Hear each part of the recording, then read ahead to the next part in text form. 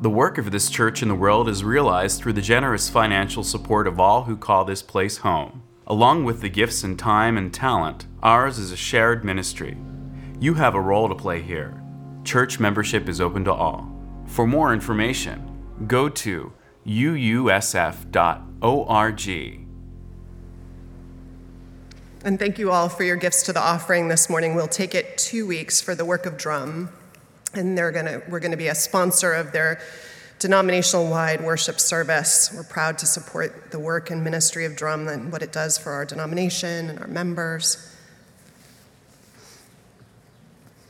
In January, when I was on one of my months of sabbatical, I went to the De Young Museum. I was starting to feel about that place the way I felt about a gym that I joined years ago when I was in Washington, D.C. This gym that I would walk by on the way to and from work every day and almost everywhere else I was going. And I think I went 3 times in 2 years. I almost was going to petition them when I left town to put up a plaque for all the donors, because I thought really I was more a donor than a member. And I was determined that this year that wouldn't be true for my membership at the De Young. And part of that is because there are a few places in this universe that I can count on more often than not to feel protective and nurturing and inspiring, like sanctuaries to my heart and soul and mind. Churches tend to be one of them, or houses of worship, particularly if they have aesthetics that invite a sense of soaring or nurturing presence. They tend to invite me into those spaces. Another place is actually libraries, though they aren't always as lovely.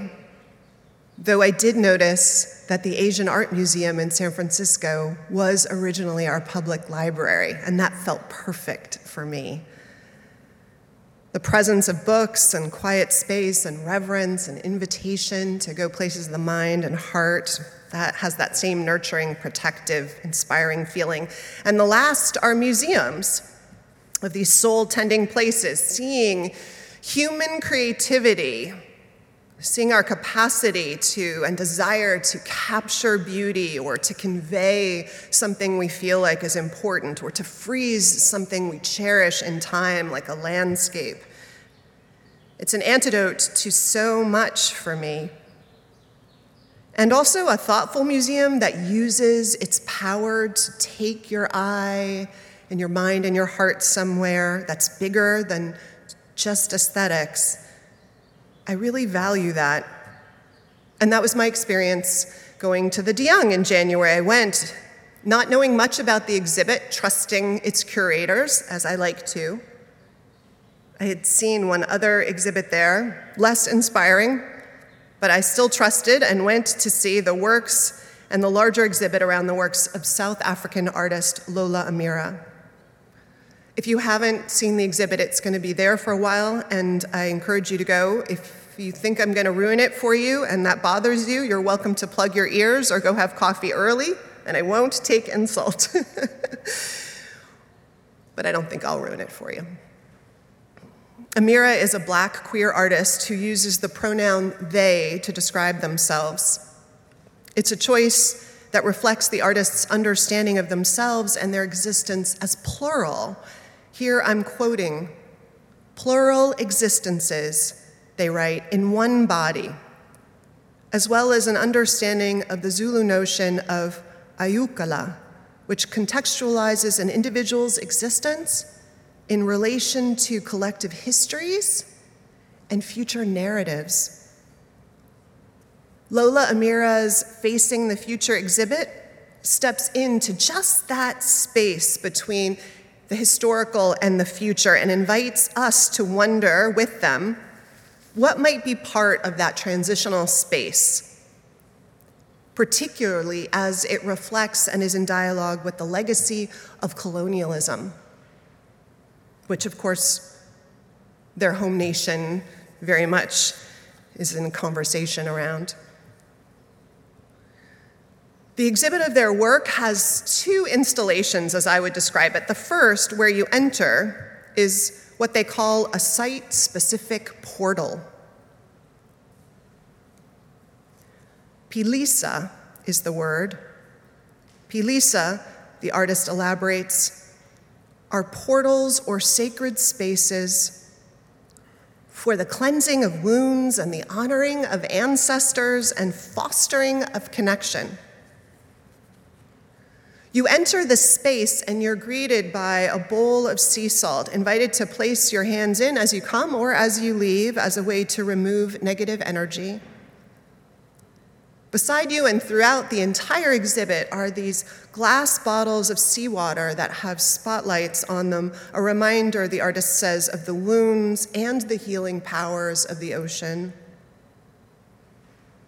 And the initial space itself is hung with banners or tapestries, some with beads that aren't described or explained in this exhibit, but in the Sydney Biennial, the artist describes what the beads sometimes mean for them.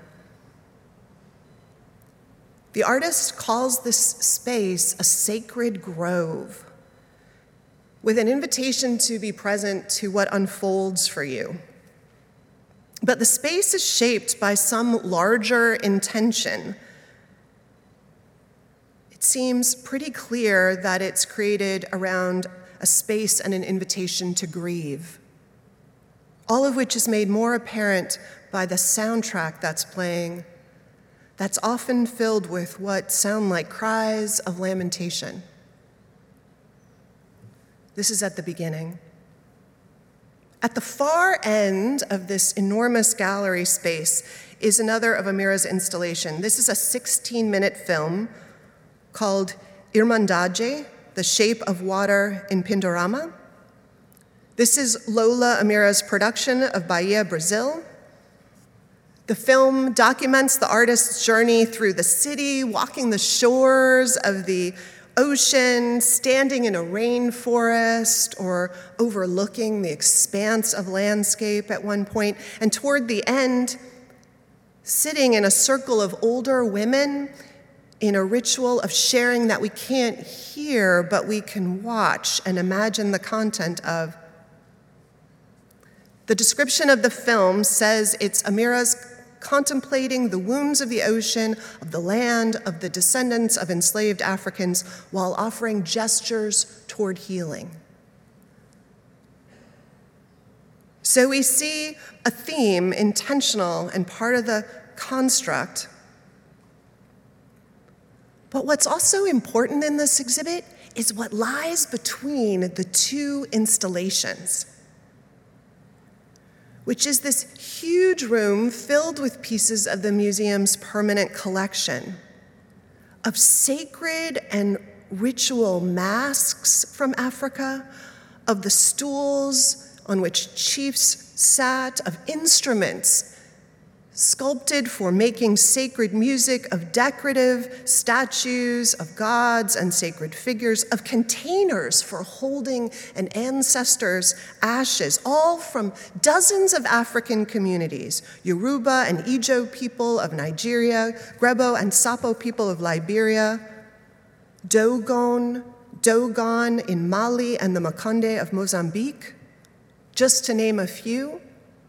You walk through and in between this array of sacred objects, of cultural ritual objects, and I challenge you not to be overwhelmed by the extraordinary diversity and rich beauty and life they speak of all of these communities, just these objects, just a piece of representational art and ritual object. And you probably wonder, as you do, right after you're bowled over by how extraordinary each one is, by wondering how they came to be in a museum, ritual religious objects behind glass, tens of thousands of miles away.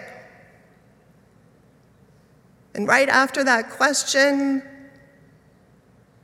the question of all that colonialism took. Lola Amira, the artist, in their exhibit about what is between past and present, what we do in that liminal space that asks us how we mourn,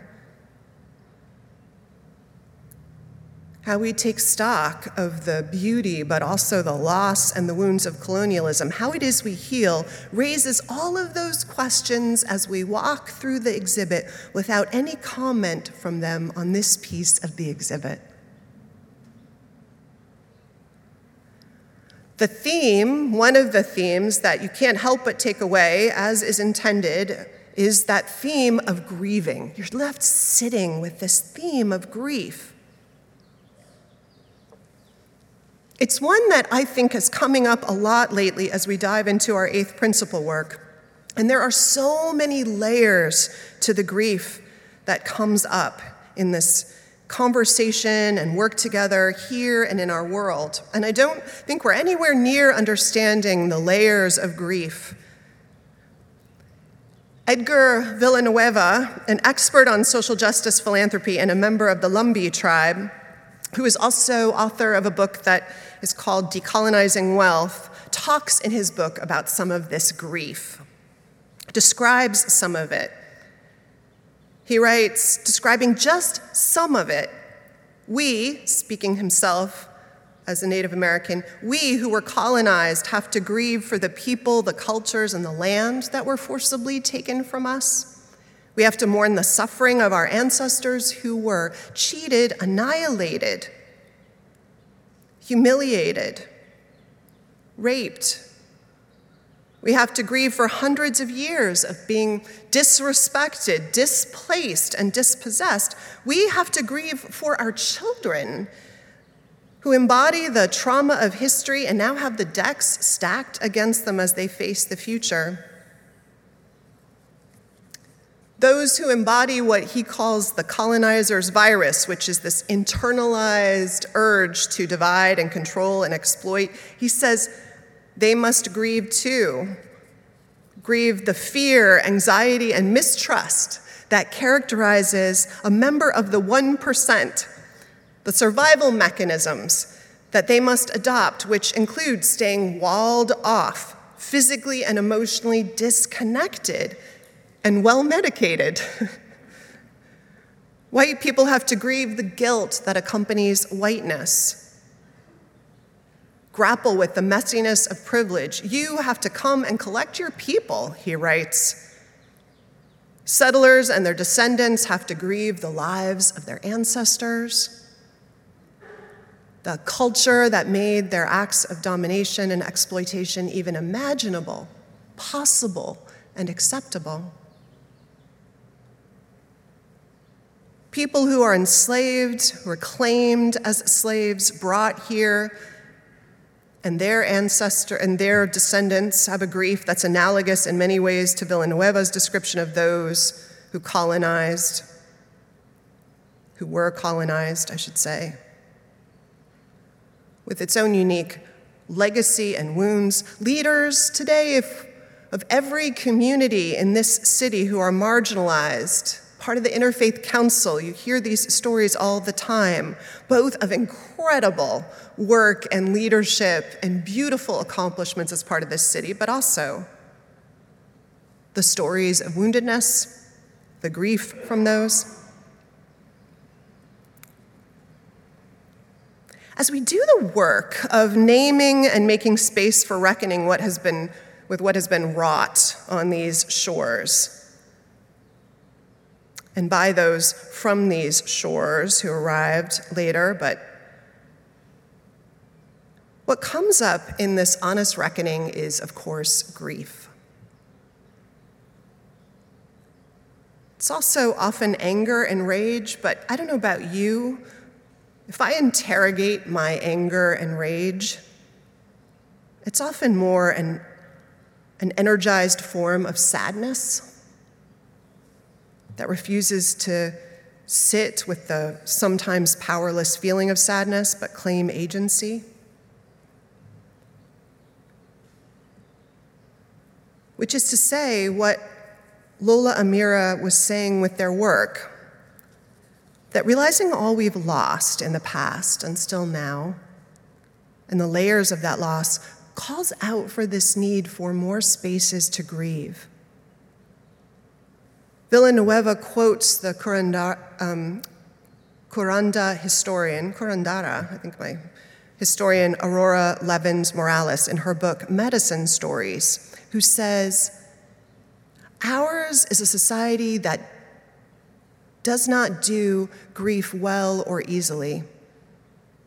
And what is required to face trauma is the ability to mourn fully and deeply all that has been taken from us. But mourning is painful and we resist giving way to it. Villanueva agrees. He's well known for his 7 steps to healing of the legacy of colonialism. The first that he names, the one before the other 6, before apologize, before listen to those who have been hurt for how to fix the brokenness, before relate and learn to respect each other, before represent differently who is at the power to make decisions, before invest financially in our values, before do the work of repair and reparation, before all of them, the first step, he says, is grieve. Grieve. And on weekends like this one, when we can't help but look back a little to our own national founding story in the United States, given what we're naming, all the violence and grief increasingly looks as much woven into the foundation of the country as the words and deeds of the presidents who get named on a weekend like this one. As we rewrite and retell a fuller, more truthful story of our nation's founding, a big question then that I'm sitting with is, how do we make room for the grieving?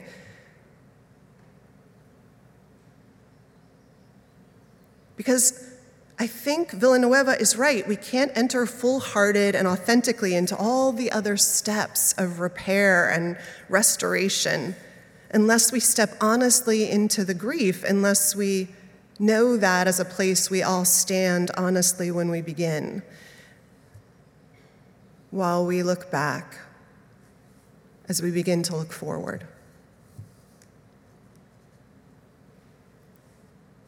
And I don't have the answer. I imagine we start this work making spaces and giving permission for our own personal and shared feelings of grief, the way we did this morning, even if we don't know where they come from. We give permission to others to sit with theirs without any toxic positivity. And I think it's about trusting that if we honor the grief, that we're not going to stay mired in it. And as proof of that, I would offer up something you've probably all experienced. Almost any family funeral. Anyone that started out with heavy grief, anyone that we have hosted in this community, and we've hosted one in each of the last 3 weeks. Once there's the sharing and the naming, and families have gathered both in the service but also together in other venues, a little more broken open, maybe to say things that they have not said before, they always end up, or so often end up, we so often end up in places of laughter and healing. And that strange sense that a funeral can have more joy in it and more renewed connection and love than any wedding. Because I think funerals offer this container and space and permission to grieve, and all that opens up for us and among us. So we need, as Lola Amira created, those portals, those sacred spaces for the cleansing of wounds and the honoring of ancestors and the fostering of connection. In that place between the past and the future that we always stand. So may we make such spaces in our individual lives and in our nation's life and be liberated when we do so. May we become, through such courageous acts of hearts determined to stay soft and strong, may we become a nation that lifts every voice and together sings. Amen.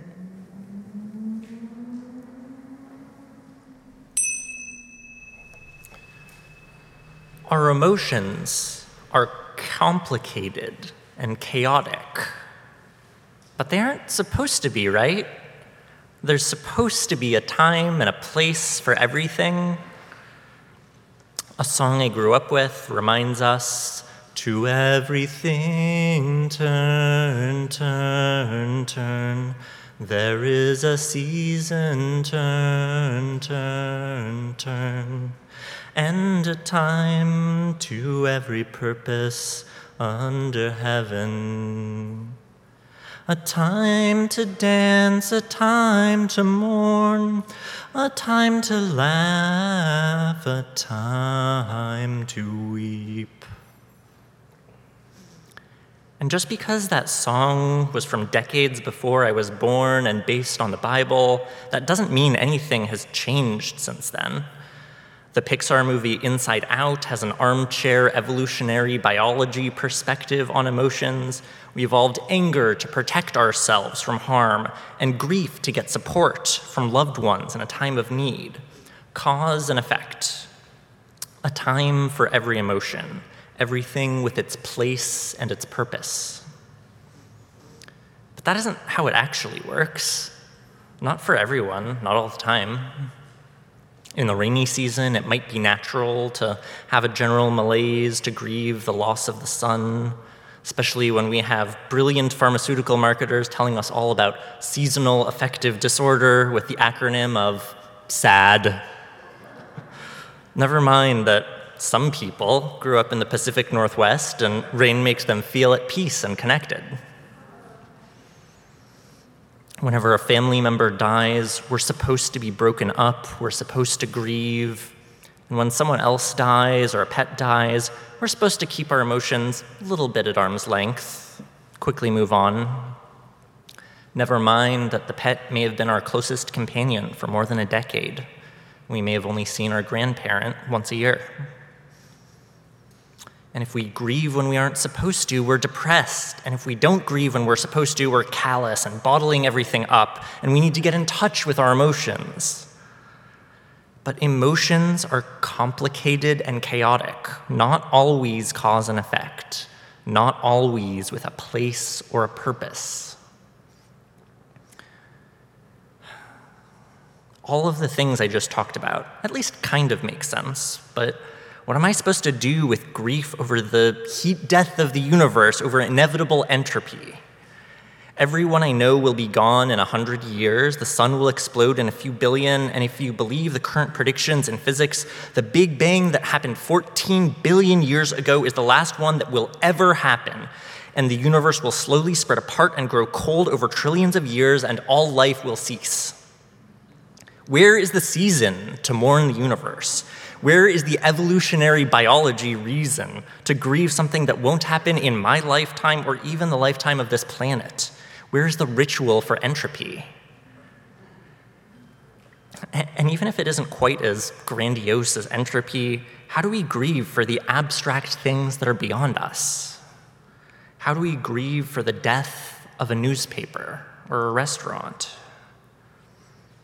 How do we grieve for the end of a certain middle-class ideal?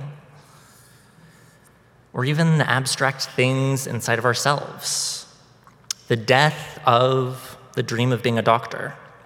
The end of defining myself by my productivity, my job, by my quick wit. Mourning the person that we were when we were younger. Let me extinguish a candle for the stupid stuff I did in college. A moment of silence because the 80s music apparently counts as oldies now.